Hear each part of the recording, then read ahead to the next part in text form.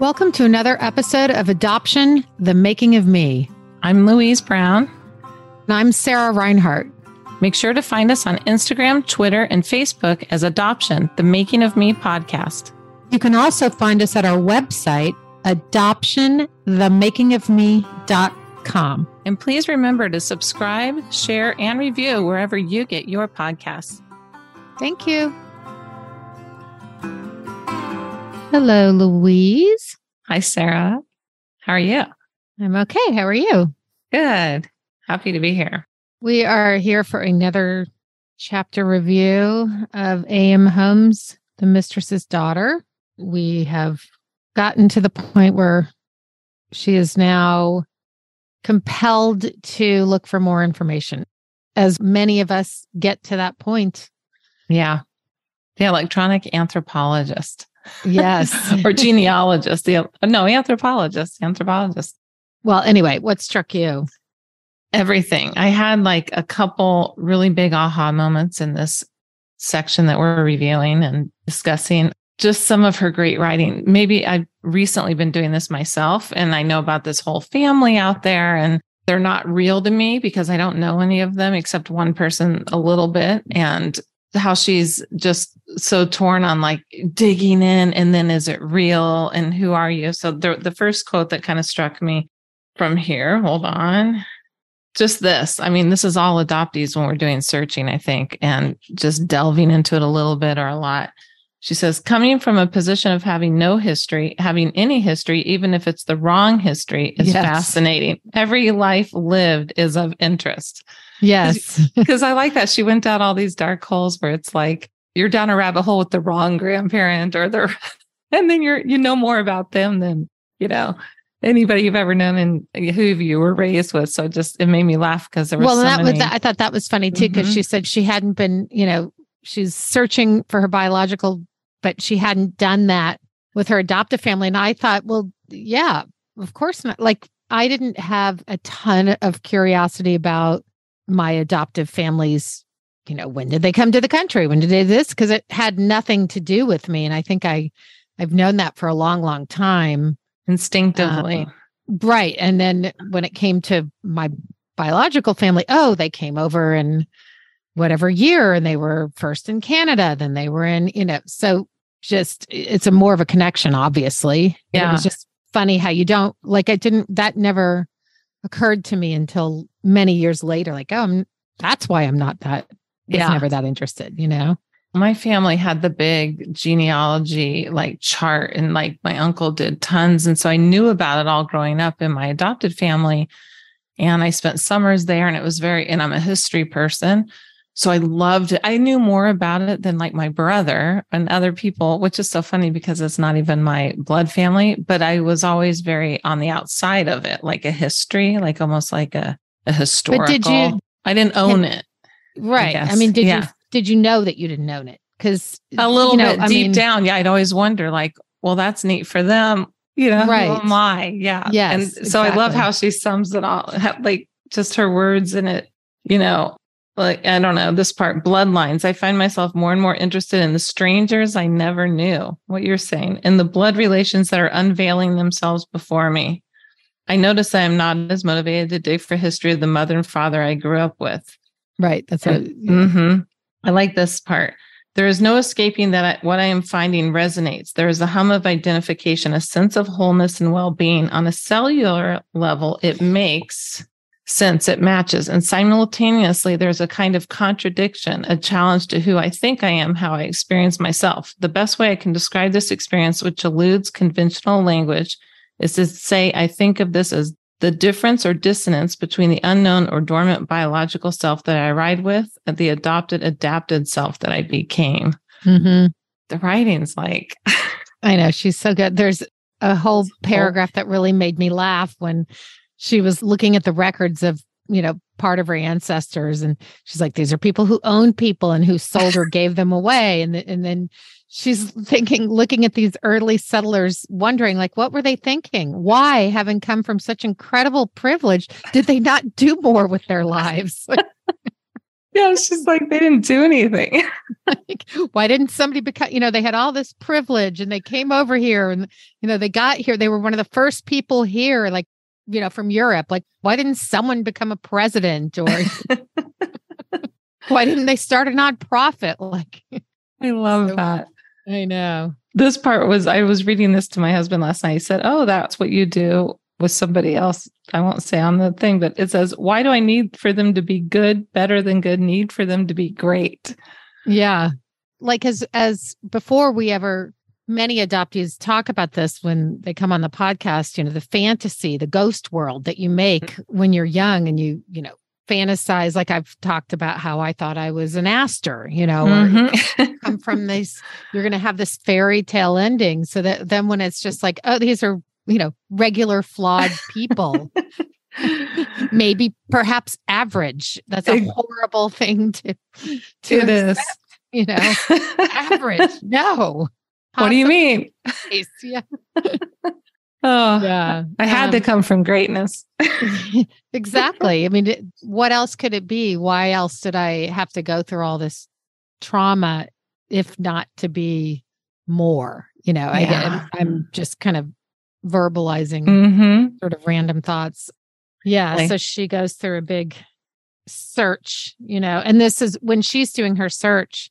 It's the early 2000s. So there wasn't DNA testing yet that was available to the public. So yeah, she's really having to go, which is how I found my half sister on my bio father's side in 2010, because it was prior to DNA research or DNA testing. But getting out the microfiche. The microfiche, yes.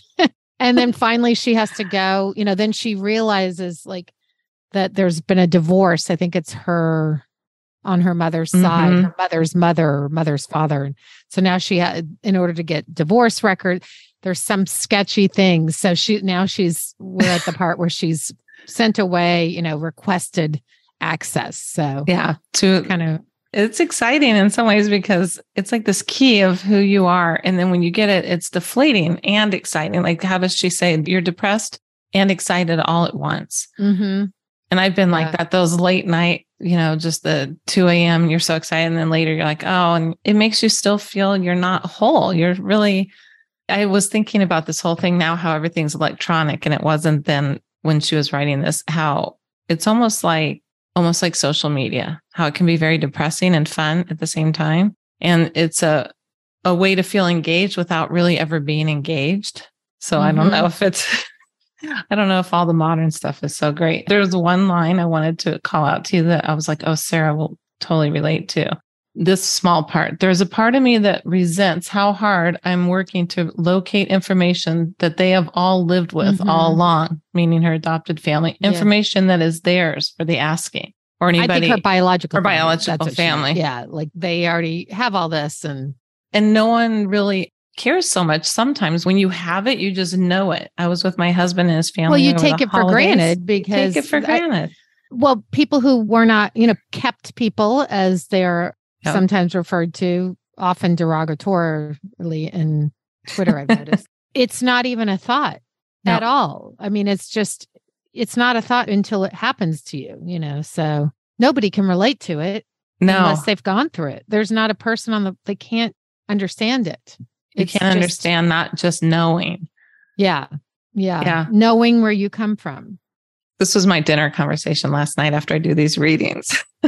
Bill's always like, oh, great. Time for the book. Well, we have a good guest coming up. I think everyone will like him. And I'll see you in a couple of minutes. See you soon. Bye. Bye. We have some exciting news to share. We are going weekly as of this episode. We're so happy to share that news with you because we've been trying to get there for a while, and we have a lot of adoptees that want to tell their stories. So now we are able to do that. And that is because, Louise, I'll hand it over to you. We have a new exciting announcement to make. We have our first sponsor at S12F, and he is helping us out. He is a real angel supporter of ours. And we also have our wonderful Patreons we want to thank. Yes. Without the Patreons and without our new sponsor, we wouldn't be able to do this. So we are just really excited, and we're not going to wait. We're just going to jump right into weekly. So make sure to subscribe so that you know we're coming to you weekly. Welcome back to another episode of Adoption Making of Me. Today we have a guest whose wife actually found us but from an article about us that was on Next Avenue PBS. And she went to her husband and said, "You need to listen to this podcast." And he binged it and reached out to us, and excited to have him. We love when that happens. That's really like one of our favorite ways that people find us. Garth Garrett, welcome. Thank you. Welcome, Garth. A shout out to your wife, Trisha. Yes. She must have thought you needed it. It has been a topic of conversation over the years that we've been together. Because of like your adoption issues, so to speak? Yeah. And in my case, growing up, I did not think being adopted was an issue. I always knew that I was adopted. I remember things back as late as early as 3. And I always knew I was adopted. Growing up, I thought it was like left hand versus right hand. And then in my 30s, I got into therapy for the first time. And as we were exploring my various issues, it came out that not only was it an issue, it was the issue, kind of the central driving issue of everything else that has followed since. I like that you had a therapist that recognized that. Right. We've talked often about how so many therapists do not or did not. And it wasn't initially, but it kind of like as we were doing our exploring, it came out after a while. It was like, oh yeah, this is the more we dug into it, the more is revealed. And I've had several therapists over the years, including one who specialized in adoption, and especially the current one, who's also, I can say, the best of a good bunch. It really has helped me dig deep into and find out what was going on, as well as kind of healing it. Of which I will say, binging your podcast and writing a letter to you was also a healing thing, because it was the first time I put down from beginning to end the whole story.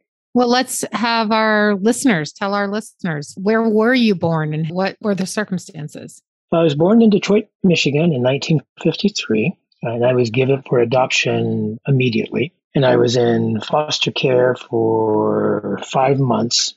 And then my parents adopted me. They had been married for 10 years, couldn't have kids, and my dad was in the Army. So they decided to adopt, and they finally were able to adopt me because they a couple of times started the process, and then he'd get transferred. Started the process again, he'd get transferred again. But finally, they were in one place long enough to complete the process, and they adopted me and brought me home. My parents are both deceased, and were wonderful people. They were classic Midwestern Depression era people. Hardworking, responsible, honest, loyal, not physically affectionate, not verbally affectionate, very, very stoic. So that kind of played a factor into it also. But they adopted me. And the reason I shared about them being stoic is that my parents' observation was they met my foster mother. And their impression was that it was a job. Baby cries, you pick it up, you feed it, you put it down. Baby cries, you pick it up to change the diapers, you put it down. That was the essence of the interaction. And it always struck me that if my stoic parents are having this emotional observation, it must have been a pretty emotionally barren environment that they took me out. In fact, they said that for the first week that they had me, all I did was look around. So it took a week for me to smile. And were you quiet? You were probably quiet, just an observer. Very quiet, just like, I think basically like, where the hell am I now? But after a while, I settled down, and from all accounts, I was initially a very happy baby. And the oldest of my 4 sisters that I grew up with is 15 months younger than me. So they adopted 5 children? No, they adopted me and then had 4 biological children of their own after me. So it's a classic cases. Yeah, it is. Just 4 isn't that classic, but usually it's 1. Yes. I was like, wait, how did that happen? Well, and they went from one extreme. So they were in their, I think, 30, 31 when they adopted me. And the last of my sisters, when my mom was 43. 1964, that was like really late. Yeah. So they went from old one parents. extreme to the other. They might have been emotionally barren, but they certainly weren't physically barren. Not once they started. And nowadays, that's pretty, like if you're in Los Angeles, that's a normal age to have kids. But back then, they're like the old parents, right? Yeah. Yeah. And I do want to say, my parents weren't emotionally barren. They just weren't, but they weren't emotionally expressive. Yeah. Now, I've met other people of my parents' generation who I probably would describe as emotionally barren, but they just had no tools and no cultural reference to express emotions. It just wasn't done at that time and in that part of the country. By the way, sometimes I just, it's my comic nature that just goes for a joke. Insulting people's parents. No, just going for a joke if I see one. Yeah. You're a person after my own heart. And then, what did I just say? Why is he trying to select me? I thought it was funny. It was great. So 4 sisters. Wow. Mm-hmm. Okay. And how was that? In retrospect, do you think there was did you feel adopted? Or like you said, it was like left hand, right hand. It didn't. Well, it's interesting because what my experience was growing up versus what I understand now. So to fill a little bit more of the story, when my mom was pregnant and I was 14 months old, she was making dinner and turned her back for a second. And as a toddler will do, I reached up to see what was on top of the stove and pulled a pot of boiling water down on myself and burned all the skin off my right shoulder. In fact, there's a picture with me with about a 4-inch bandage. And I actually have, you can see in my right leg to this day where they took the skin graft off my leg to put it on my shoulder because there was no skin left. And for years I was teased because I had leg hairs on my shoulder. So that happened just before first of my sisters was born. And then when she was born, my mom went into a deep postpartum depression and was hospitalized and went through a series of electroshock therapies. Yeah. So then she eventually did come home. But what that meant is by the time I was 18 months old, I was on my 4th mother. I had my birth mother, my foster mother, the mother that adopted me, and then the mother that came home from the hospital. What was she like? I'd asked my dad years later, if mom was any different before and after the electroshock therapy, and he said no, she was about the same. But when the oldest of my sisters was having a baby, my dad took her aside, expressing his concern because she was like my mother, and he told her that our mother was never the same. So apparently completely changed her personality. Then being in the Army, of course, we continued to move to France. My mom becomes pregnant and delivers not 1, but 2 children. That was unknown to everybody until the birth occurred. So they had taken an x-ray, and apparently the twins had lined up just perfectly. So it looked like one baby on the x-ray. And in those days, you took one x-ray and that's all you did. There's a baby there, you were done. No ultrasounds and all that. They didn't have that then. My mom went through the same thing. She got pregnant after adopting my brother and I and had twins, x-ray, which of course they don't do x-rays now for pregnant people. I mean, exactly. So my parents going from one extreme to another. Now they have 4 children under 4. And from a very young age, again, I remember 3. And there was just always this feeling of something was wrong. That you were missing something. Yeah, I was missing something. Yeah. And part of that is that when I was about 3 or 4, I remember asking my dad, well, what does adoption mean? And he said, well, that means we went to the court and the judge said we could have you.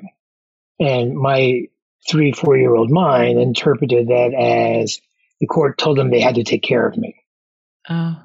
So, and this is where them being stoic and not explaining things and not being physically affectionate, it's like but with my sister, they were, and then when the twins came along, with these, cute little babies and all the gooing and gushing, and it's like, how come I don't get any of this?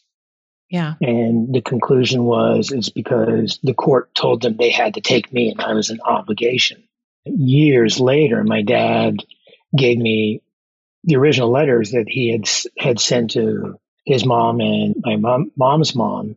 And you can tell from the writing that they were actually very excited about having me. So the reality and my 4-year-old interpretation were completely different.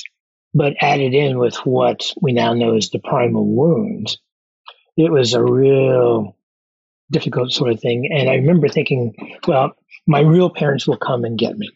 And then I'll be happy. They'll love me and I'll be happy and everything will be fine. And somewhere about 4 years before we came back to the US, I realized they're not coming. And here I am and I'm stuck. This is just the way it is. I would have to say until I was July of my 43rd year that I would wake up every morning in emotional pain to the point where it physically hurt. I mean, it just hurt. Every day. Were you aware that that was emotional pain or did you you thought it was physical pain? And in fact, I thought this is how everybody woke up. Mm-hmm. And then it'd be like, as a kid, spending the night at some friend's house, and they could wake up in the morning and be all happy and ready to go, and they'd be like, "Huh?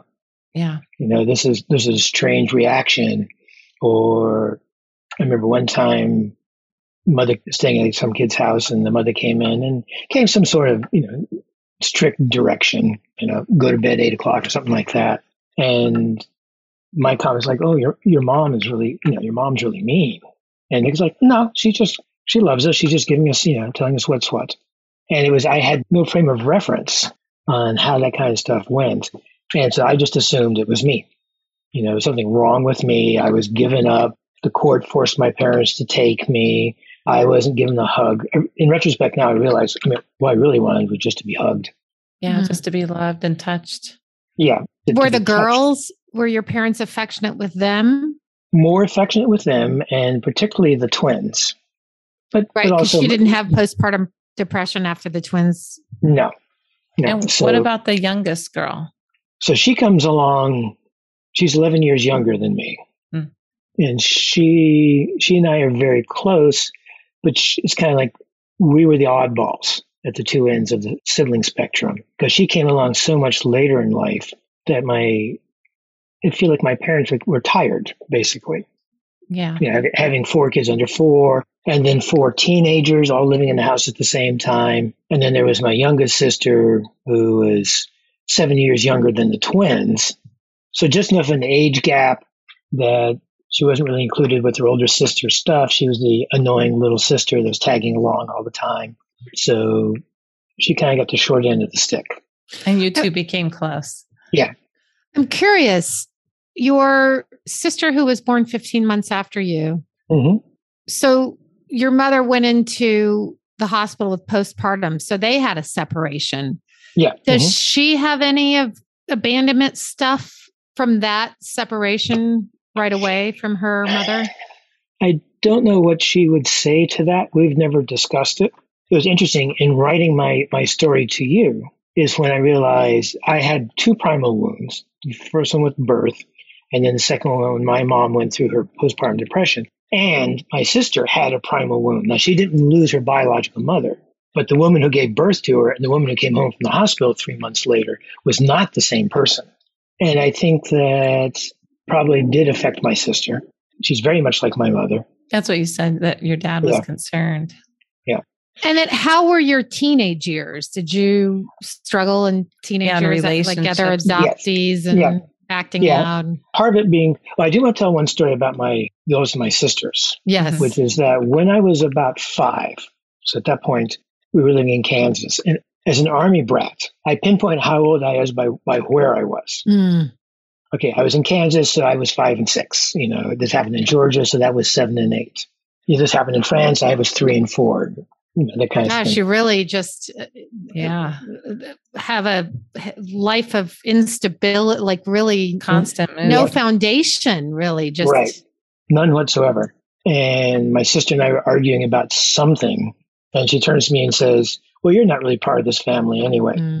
Yeah. And unbeknownst to her, my mom was standing nearby and heard this, and a very cold voice said, "Don't ever say that again. And my sister is a very strong personality, is very willing to give you your opinion. When she was 4, she was willing to give you her opinion. And this was the one time that you could just tell she wanted to say something, and it's like, no, this one I can't cross. And indeed, it was never, ever mentioned again in any kind of negative way. So that was one of the positive memories is that my mom establishing, no, you do not say that to him. Nonetheless, unfortunately, between all the emotional instability around my birth and early years, and then being in the military, we kept moving around all the time. And while my dad was in the Army, that was actually okay because we knew the other military families and the kids in the diplomatic corps, all who knew that we're here today, who knows where we're going to be tomorrow. So you'd walk and say, hi, how are you? And immediately sit down and start playing because you didn't know which kids were going to be moved tomorrow. So everybody was accepted immediately. And then my dad retired from the Army and moved to Ohio because he was getting up high enough in rank that they would start to transfer him every year. And education was really important to him. So he didn't want me to go to 4 high schools in 4 years, like he was watching happen to some of his other fellow colleague officers, happen to their families. So he retired so that I would go to 1 high school, which I did. We moved to Kent, Ohio, into a place where everybody had lived there for like 3-4 generations. Everybody's relationships and friendships have been formed by 3rd grade. Yeah, it's almost worse. I arrived in the middle of middle school in 8th grade, and in all honesty, never ever felt accepted. Never felt like I belonged. Being a military brat, I could get along with the different groups. So at the time I was a jock, I got along with the jocks.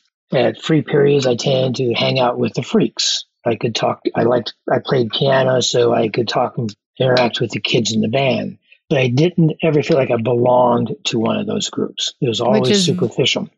That's how adoptees, that chameleon thing that many adoptees share.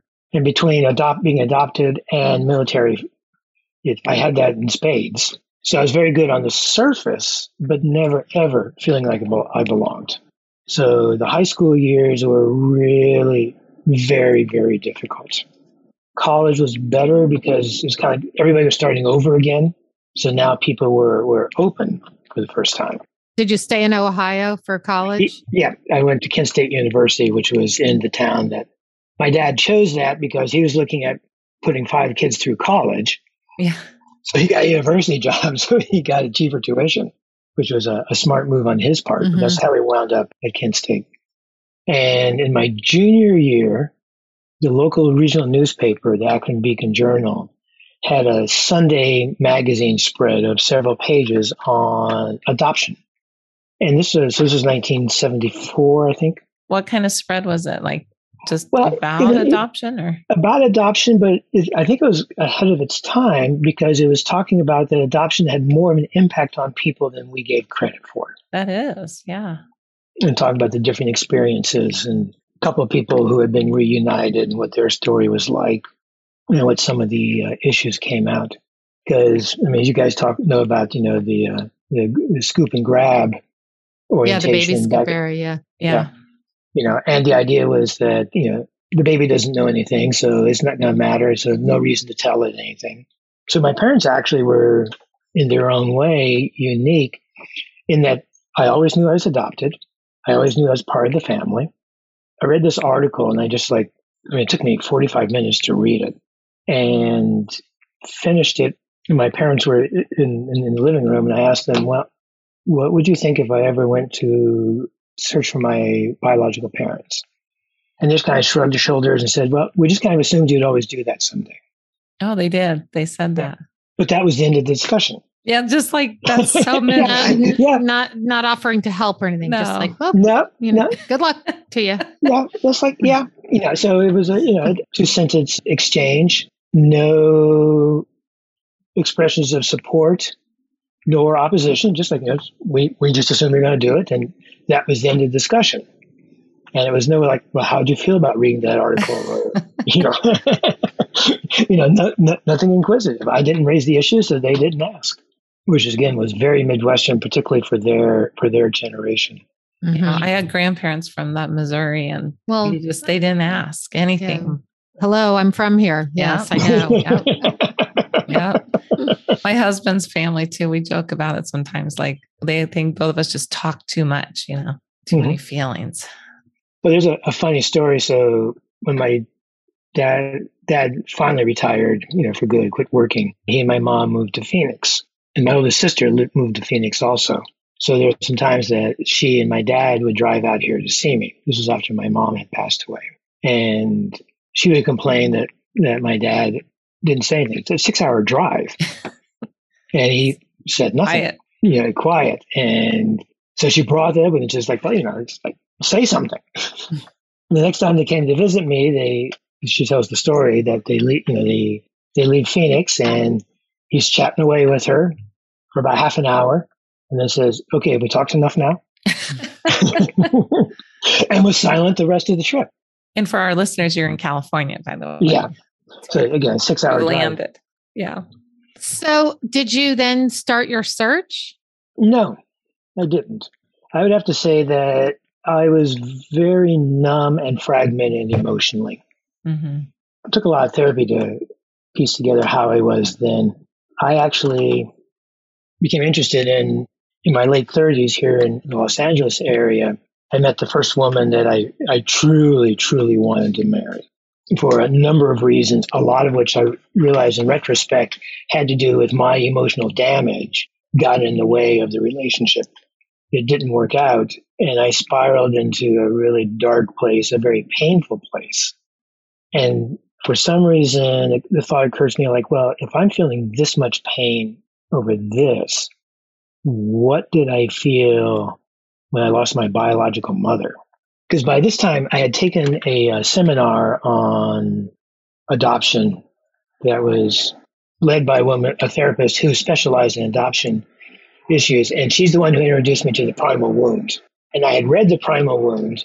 Then I had this breakup. And that's how I kind of put the two. That's why how the question came up. If I'm feeling this and this is not the primal wound, what did the primal wound feel like? So you were sort of like getting into the meat of it all, but just not feeling the depth. Yeah. So that's when I began my search. So I'm in my late 30s at this point, approaching 40. So I reached out to the adoption agency. I searched for the adoption agency. It turns out they were out of business, but I found out the organization that had taken over them, who had all the records. Was it a private adoption or was it through an agency? It was Michigan Children's Aid Society. Okay. I think it was a nonprofit. And a different nonprofits now had their records. And I had from the work with the adoption therapist, learned about some of the different groups like ALMA, et cetera. There's a funny side story. At one point, she thought it'd be a good idea, and she sent me to a group of birth mothers, support group for birth mothers for women who had given up their children. And I was sitting there listening to these for a couple of hours to these stories about women one woman had found her daughter and had gone to a bunch of her high school basketball games, but wasn't ready yet to introduce herself, didn't think it was the right time.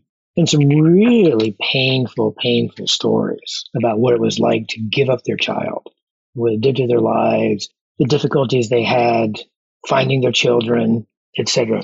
None of these women had had a successful reunion at that point. Mm. And at the end of this meeting, I share my story, how I was given up at birth. And actually, I got the story a little bit out of order. I just realized, so pardon me for that. I did first search for my biological mother through the agency, and they explained me how it worked. And I filled the paperwork, and they went to work on it. And then my caseworker, whose name was Christy, called me up one day to say, well, we found where your biological mother is. And unfortunately, the way we work is that we have a contact at Social Security. And that's how we find out where the person is. And then we have a whole process. We write a letter first, and a follow-up letter, and a phone call. They had a whole process. But apparently, the person who was their contact at Social Security was out sick that day, and they had somebody else covering the desk. Got the request from the agency. So he just decides to call up my biological mother and say, hey, I got this request, your biological son wants contact. Do you want to talk to him? She says no and hangs up the phone. Mm. He jumps like 3 steps. Yeah. And the agency, I mean, she was full of apologies. Said, like, this is not how we normally handle it for exactly this reason. And now that my biological mother had said no, we were done. Oh, Yeah. You know, that she had said no, there was no more searching. They could not legally or ethically have more contact with her. And that's when the adoption therapist sent me to this birth mothers group. And I'm sharing them this story. When I finished telling them the story, this huge howling and shrieking goes up. And they just like this cacophony of, no way. Somebody got in the way. Somebody got to her. Somebody's lying. Somebody's interfering with this. They could not accept the idea that a birth mother had a chance to reunite with their birth child and turned it down. And needless to say, I did not go back to that group after that. It was a one-time meeting. I was going to say, that's pretty interesting you were there. Did you feel supported from that? How did you feel from being with all these women? No, I didn't. The therapist thought, the reason she sent me, that she thought they would respond warmly to me as like, here, they're looking for a biological child. I'm looking for a biological mother. They would kind of naturally want to nurture me. Instead of, it was just this huge, it was almost a rejection. Like a disruptor. You were a big disruptor. It disrupted their story too much. Yeah. And it was too vulnerable and painful to go back another time. And certainly none of them reached out to me. So I just stated that. I'm fascinated that you had therapists that were trying these things, to be honest. It's even though it's a little bit like out there doing that, at least they were addressing some things with you. Yeah. And this particular therapist, again, her specialty was adoption issues. She herself was adopted. And I worked with her for about maybe 6 months. And then she got pregnant and stopped her practice, which wound up being kind of like another abandonment. Yeah. It's just like every time I turn around and start to trust someone, they wind up going away in one form or another. And so you're in your late 30s at this point, almost 40? Mm-hmm. What happened next? So a couple of years after that, I started to get curious about my biological father. So I called up the same agency, got the same caseworker, and told her what I wanted to do. And she said, well, we can't do that because he's your alleged biological father. Because his name's not on your birth certificate, so he's not legally your biological father. But it turns out when I first contacted them, I'd asked them for whatever non-identifying information they could give me. And in the records they sent to me, their records had a sentence saying that my biological father very much wanted to marry my biological mother, but her mother said she was too dependent on her daughter for her daughter to get married. Gee. And as I've learned more stories over the years about my biological grandmother, she was quite the character, both positive and negative. But so I pointed out to them that their record said he knew of me and wanted to take care of me. She said, well, let me go talk to my manager. And she called me back a couple of days and said, well, okay, we'll search for him based upon their own records that they were going to search for him. And it took a little while. Being a nonprofit, they're not like the profit researchers can find somebody in a couple of weeks. Yeah. But the nonprofit people, it takes several months up to a year. And then finally one day, Christy calls up and says, well, we found a biological brother. And he didn't seem to be particularly interested in it, but he shared the information with his sister, who was interested, and was I open to contact with her. But of course I was. And a few nights later, I get a phone call and she identifies herself. And the opening sentence is, so what makes you think that my father is your father? It was very hostile. She's hostile, but she's open. At least you have that, right? I mean, it's an in. Yeah, at least she called. I mean, initially I would not have said she was open. Maybe curious. It's a little inroad, yeah. Yeah. And it's kind of like, well, because the adoption agency told me so. Yeah. And then I explained, I came from my own stable family. I have a job. I'm emotionally stable, which was a white lie. But, I wasn't crazy. And I wasn't looking for any financial information or kind of financial aspects with them. I wasn't assuming that I'd be part of their family just because we're biologically related. I was simply looking to find out the story of what happened as to why I was given up. And then she softened quite a bit. And we had a series of phone calls, and she told me about my biological father, who unfortunately had already passed by the time we were talking. Interestingly enough, he died the same year my daughter was born. How many kids? I was wondering if you had kids. Yeah. How many kids do you have? I have one daughter who is married and had 5 grandchildren. Nice. Yeah. That must be fun. Yeah, it is. And in fact, it's interesting going back to that Portuguese word, saudade, but the lingering longing, and how in a number of the podcasts, people have talked about when they held their biological child for the first time, they were like, this is my first biological relative. Mm-hmm. And that was wonderful for me to hear because it gave vocabulary to what I had experienced but didn't have words for. In that, like everything is a bit of a story here too, I was dating her mother in New York, where I lived and worked, and she had moved to Utah. Then called up after she'd moved to Utah to say that she was pregnant and had met another man too. So when my daughter was born, I flew out that day. And she was born on an emergency cesarean basis. I'd actually gotten a call one morning at 6 a.m. from a woman who says, "Hi, you don't know me. I'm sorry to call you and tell you this, but I'm the next door neighbor. She's bleeding. They've gone to the hospital. Neither one's expected to live through the morning." Mm. And this is not Trisha. No, this is not Trisha. Just making sure. Yep. And a few hours later, my daughter's mother called and said, "Well, yeah, the neighbor's a bit dramatic." But she did spend 6 weeks in the hospital because she had placenta previa, which turned out to be a good thing because my daughter was born 6 weeks early on an emergency cesarean that would not have been successful if she had not been in the hospital at the time everything went south. So knowing all that, and then I somehow managed to get a flight from New York to Salt Lake City that same day. So first time I held my daughter, she was 18 hours old, and we were on the 5th floor of the hospital.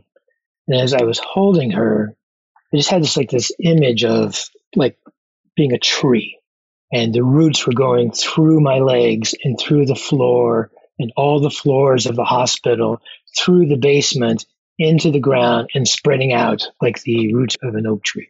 That's beautiful. But I was not aware of the fact that I was meeting my first biological relative until I heard your podcast. I never put those two things together. Yeah, connected that. Yeah. So back to the phone call with your biological sister. I've been waiting to hear that. So it turns out that there were 2 brothers and 2 sisters. They all had drug and alcohol problems. 2 got sober and 2 didn't. And the 2 pairs no longer talked to each other. They were in upstate Michigan. My biological father had lost an eye in a high school football game by freak accident.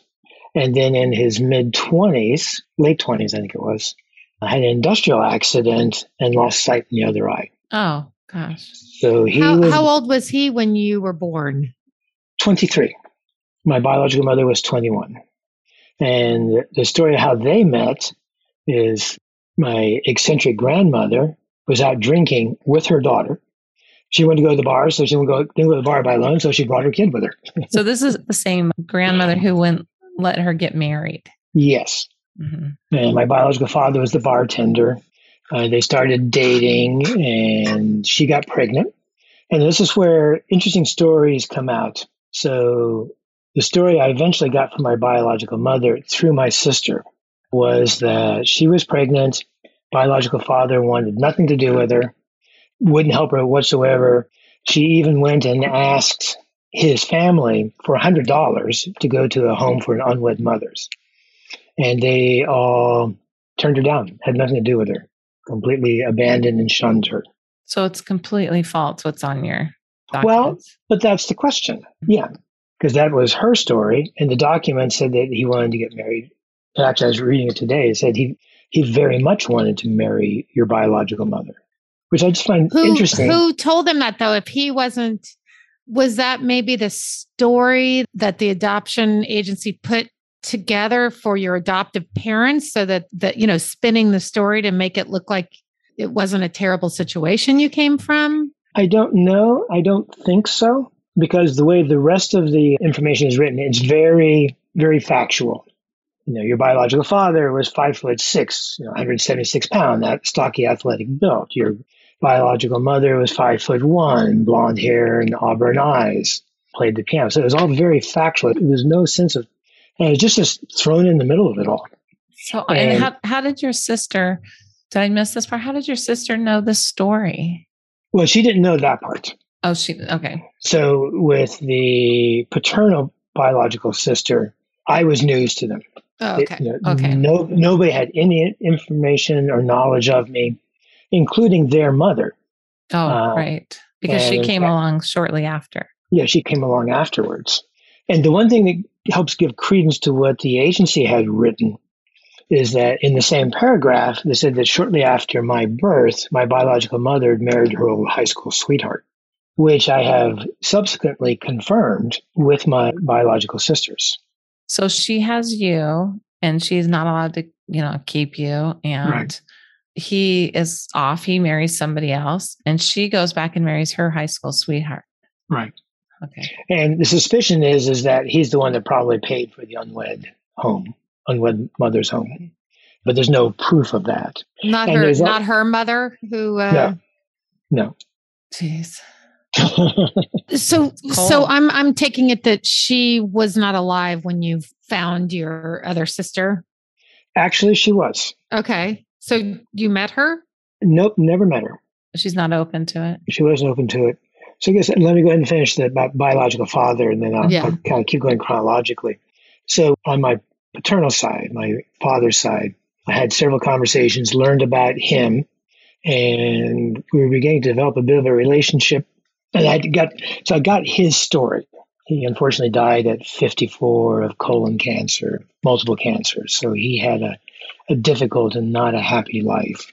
And again, his wife and his children, none of them knew anything about me. I think that's part of the reason why she was so initially hostile when she called up, because it's like none of us ever heard about this. And his mother apparently was still alive, fairly gone in years, and had a dragon lady sister who was the guardian, who had made it very clear that none of them were to talk to her about this situation, to ask her. So even though she was still alive, there was no way to find out, did she know anything? And unfortunately, not too long after, a few weeks later, the sister promised to send some photographs of my biological father, etc., and never did. And she never has. You've never heard. Yeah, and never heard from her again. That's too bad. And I have tried a couple of times to try to find her again, but without success. And that's one of the few things I truly regret is I let that go. And kind of figuring she doesn't want contact with me. I just have to honor it instead of pursuing it and asking her repeatedly, or at least bugging her for pictures. Nothing on Facebook now these days? Her name is pretty common. I've tried that, but it's. And what about Ancestry DNA? I've just started doing that really since I started listening to your podcast. So just in the last couple of months. Okay. So you might have more to tell us at some point down the line. At some point. Yes. So that's the story of what I know about my biological father. And then in the end of the 90s, beginning of 2000, I had a dream about my biological mother, the only dream I've ever had about her. And in the dream, I'm sitting in front of her and she's looking around for me, but she can't see me. So she's clearly looking for me. So I called up the agency, got the same woman, Christy. This is not the third time over a span of 10 years. And it was like, this is going to sound weird, but I had this dream. So I thought I'd call and just share it with you and see if you would reconsider. And I have to change. This wasn't the late 90s. It was the late 2000s, like 2008 or 9, somewhere in there. And she said, well, her standard response has always been, let me talk to my manager. Called back a couple of days later and said, well, we have nothing in writing. Poor Christy never advanced her career. I was going to say, I bet Christy's really the manager. I have the theory that she's really the manager. And it's like 30 years later. And let me call you back. Like we go to the car dealer and the salesman wants to go talk to his manager. Yeah. There's something going on there. But she called back and said, well, we have nothing in writing, and we really only have this one substitute worker's word that she didn't want contact, so we'll search for her. And they said, once again, we're a nonprofit, be patient. So it was about a year later that she called and said, well, we found your biological mother's sister. And we talked to her. And she said, well, that your biological mother had had a stroke and couldn't talk on the phone anymore, but that her daughter, my sister, might be interested or would be interested. So we'll contact her. And then indeed, a week later or so, they call back again to say that your maternal sister is very open to talking to you. So one day we had a phone call. And same, giving her the same spiel, I've come from a stable place. I don't assume anything. I don't need anything. I frankly just want to know the story. That's what would like is the story. And she said, well, this is news, so let me take a little time to digest it because she knew nothing about me. Was she the only daughter? Only child? Hold off on that. Hold off on that because it's part of the story. She calls back. We start phone calling and emailing. And exact opposite, very warm, immediately warm and open and sharing this story and talking about what her childhood was like, etc. And she told me how she went and asked our mom about me. Is it true that we have a brother? And our mom's response was, yes, and I don't want to talk about it. So my sister says, okay, that's her response. But you know what? Give me a little bit of time. I'll get you the story. And a couple of weeks later, calls up and says, okay, here's the story according to our mom, which is the story of that she, got pregnant, was spurned by the biological father, had to go off to the unwed mother's home. And indeed, she did marry her high school sweetheart. And what had happened there is that she went to high school in Maine, had met and was very much in love with this guy. And our grandmother, who at one point with a 10-year-old child ran a speakeasy out of her apartment. So, it's like, they'd have strangers coming knocking on their door between 2 and 6 a.m. every day. And eventually the police came to grandma and said, okay, we're doing this only because you got a kid. Stop. Because next time we will arrest you and take you away and put the kid in foster care. So she moved back to Michigan, which is where they were originally from. So that's how I put together how she had a high school sweetheart and how, why she married him so quickly. So maybe your biological dad did spurn her. Could be. Yeah. I mean, according to her, she has a lot of anger about it Yeah. And she really, mom really did have anger because I had shared with my sister the story of my biological father, which she shared with our mother, whose response was, good, 2 down, 1 to go. Because the high school sweetheart she had married had died. And my sister says, well, I have to tell you, we have another sister. Who's their father? Was it the high school sweetheart? That becomes part of the story. Okay. She said, I will tell our sister and introduce you, but you got to let me do it in my own way. This was like in November. It's like, okay, strange request. But so it turns out on Super Bowl Sunday, the sisters and their families had a history of getting together. So the older sister takes the younger one aside and says, I got to tell you something. We have a brother. And also, my father is not your father. Which tells her that on the same day. Yeah, in the same paragraph. So the high school sweetheart was the older sister's father. And there's a 9-year gap between the two sisters. And the younger sister's father was somebody completely different. But apparently was an alcoholic. And shortly after the younger sister was born, threw him out and just basically swore the older sister to secrecy. It'd just be easier to have one biological father for the two of them. Sounds like there was a lot of substance abuse and, with the grandmother and the speakeasy and lots of, I can understand like your mother being shut down and disconnected, I guess is the word I'm looking for, given the chaos of her childhood. Exactly. And her childhood was very chaotic. Her father, my biological grandfather, was a physician and apparently very verbally abusive to his wife and to a lesser degree, his children. He had 2 girls. And he died when my mother was 13. And she apparently adored him. So it was just like everything was really convoluted in that family. So here's my sister on Super Bowl Sunday. Instead of watching the game, is is processing that she has a brother she never knew about, and her father's not her father, it's somebody else. Have you met, not to jump forward, but have you met both sisters in person? Yes. Mm-hmm. And have an extremely warm, friendly relationship. In fact, the younger one called me this morning. She was driving from Massachusetts to New Jersey and called just to chat away. I told her about today. We got to talking about our mom, and like Sarah, you're saying about alcohol abuse. And she was saying that she thought our mom at one point probably relied too heavily on alcohol. And from all their stories, she was a wonderful mother to the two sisters. Oh, that's good. Yeah, that's nice to hear. Had a warm, loving childhood. And she did most of that on her own. Yeah. Maybe that was better. But she clearly had an issue with men. And after the third father got thrown out, she was never in another relationship, never went on a date, just swore off men from that point on. And just couldn't bring herself to meet you? Nope. That part makes me sad. Yeah, that was very difficult. And she was alive for a couple of years. She had cancer and had a lung removed.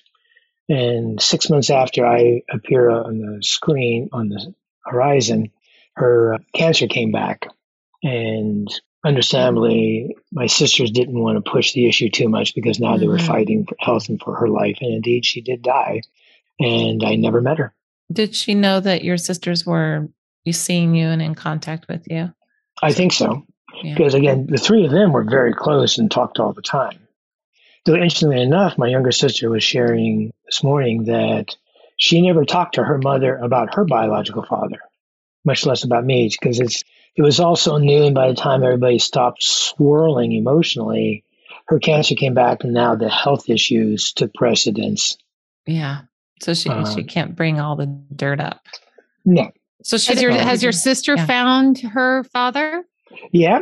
And she did that. She did her own search, found them, has a couple of siblings that way. He's also passed away. And she's kind of close with one, met the other one, but nothing really developed there. So where do they all live? New Jersey and Massachusetts. And for example, when my oldest of my bio sisters turned 60, what she wanted to do was to have the family go to Vegas, which included myself and Tricia. And we went and spent a long weekend, 6 of us, in Vegas. And that was extraordinarily heartwarming to me because it's like, she's going, I want to spend it with my family in Vegas. And it included me. That's nice.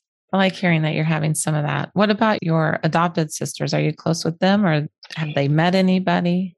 They've met the two sisters. When Tricia and I got married in 2014, my bio sisters came to the wedding and met my sisters and my dad.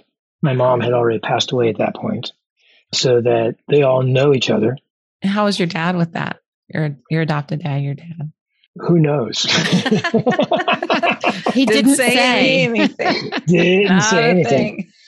I mean, for example, when he died in 2019 at the age of 97, lived a long, ripe age, but a year before when he was clearly in the beginning of the end. I mean, one day I asked him, how do you feel about death and the prospect of dying? He was like, well, it's an event.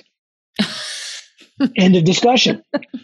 And any other attempts to talk about it would be just like, stop there. Sometimes, you just sometimes have to accept that that's who they are. And your daughter, where does she in Utah still, or is she elsewhere? Mm-hmm. And she has met my bio sisters who have taken a great interest in her and the grandchildren. Of the grandchildren, 4 of the 5 have a rare genetic disorder called Cohen syndrome. Mm. So there's 1,000 known cases in the world. Oh, and my daughter has 4 of them. And not the 5th one. The middle one is the other end. She's a carrier, but doesn't actually have the syndrome. Yeah. And she's the other end of the spectrum. So, for example, my daughter brought her down to meet my parents, her great-grandparents, when she was about 6 months old, to say, hi, how are you? And then I think she'd been about 14 months, about 8 months later, my mom was dying. And so my daughter was coming down and the granddaughter was still nursing, so she had to bring her. And they're talking, at this point she's 14 months old or something like that. And it's like, where are we going? Well, we're going to see Papa and Dee Dee. oh, are they the ones with the flag? My parents had flags outside their house. She remembered that from being so little? Yeah. Huh. Crazy. Wow. And the other great story is that when she was about 4, because I live out in the country in a little small hamlet with dirt roads, so it's a very safe environment. And her cousins live down the road. So one day she goes, Mom, can I go visit my cousins? It's like, sure. Okay, can I have a bottle of water to take with me so I don't get dehydrated on the way? And it's like, how does a 4-year-old know the word dehydrated? We hydrate our children now a lot. That's it. Well, it sounds like everything has really, you, with the exception of your biological father's side, it sounds like a really good and close situation and family, and it's all turned out really well. And I'm really happy to hear that. I really, really appreciate you sharing your story and coming on and telling us. And I really hope you find out stuff on Ancestry. That's what I think. And let us know. That's not maybe you will deal. find them, and so there's more that's going to go on. Have to keep us posted. Well, I'd be more than happy to do that. Thank you so much, Garth. I really enjoyed hearing your story and glad you reached out to us. Well, thank you. And thanks for everything you're doing. As I said, it's been very impactful in my life and has really helped in my healing. Writing to you was a huge thing because I shared that with all my family and closest friends. And I mean, like a lot of them wrote back when we had no idea. That's big, actually, that you did that. I haven't even done that. That's a big thing. Well, I'm really glad I feel honored that this has happened. I know, me too. We impacted you. I guess that's the word I'm looking for. That we had such an impact. It's always great to hear that. You never know, Well, definitely so. And again, I keep listening to the podcast because I have literally taken something positive away from every one of them. I'm glad. We do too. It's really been such a life changer for us. I know I'm going to think about you tonight and your whole story. It's like in my head. I still more things I'm like, oh. So we're gonna stay in touch with you. Yes. I appreciate that. Thank for coming on, Garth. Thank you so much. Thank you. Bye. Okay. See you again. Bye now. Bye. Well, that was a very big, drawn out story. I mean, he has so many layers. Yeah, he really does. It was, sad about his birth. Well, of course, I think maybe being sick probably took away the strength. I was happy to hear that she was a lovely woman and a good mother. And me too. And it probably was just bad timing and circumstances, but it doesn't take away the pain. No, she obviously had a lot of shame and anger around it. And I felt lonely for his childhood, even though, he had nice parents and sisters and a stable home. It just how he said he woke up every day sad, like every day. For how many years did he say? Until he was 43 years old. Well, when he finally connected that it was emotional pain. I related to that in a way. Yeah. And he did a lot of really cool going into therapy and at a young age, knowing, nice to hear that, because that would have been the 80s, I guess, that the therapist was aware of adoption or, they got to the root of it. And that was nice because, even in the 90s and early 2000s, my therapists weren't talking about that and aware of it, or it was just a piece of it, wasn't the whole thing. So. Yeah, it sounds like he really had some good guidance along the way. Right. I really always like that when I hear, a young man who goes ahead and seeks therapy in that era. It's not now, we're talking a different era. So different generation. And the episode was Emma Stevens, when she has that word about Portuguese word for longing, and that he related that with our podcast, that he couldn't pinpoint it. Yes. That touched me. Just that, that people are listening and growing from these things is and that it's healing for them and it's helping. Yeah. I really like hearing that we're a part of that, Me too. And thanks, Trisha, because yes, Trisha. Thanks for introducing us to Garth. Well, what do we say? Another great episode. See you next time. Thanks so much for listening today. And remember, if you'd like to share your stories or suggest any guests for our show, you can find us on all the socials at the Making of Me podcast. And again, we have a Patreon page so that we can continue to bring these great adoption stories to you. So if you want to find that and donate or contribute in any way, find us at patreon.com, searching adoption : The Making of Me. Bye. See you next time.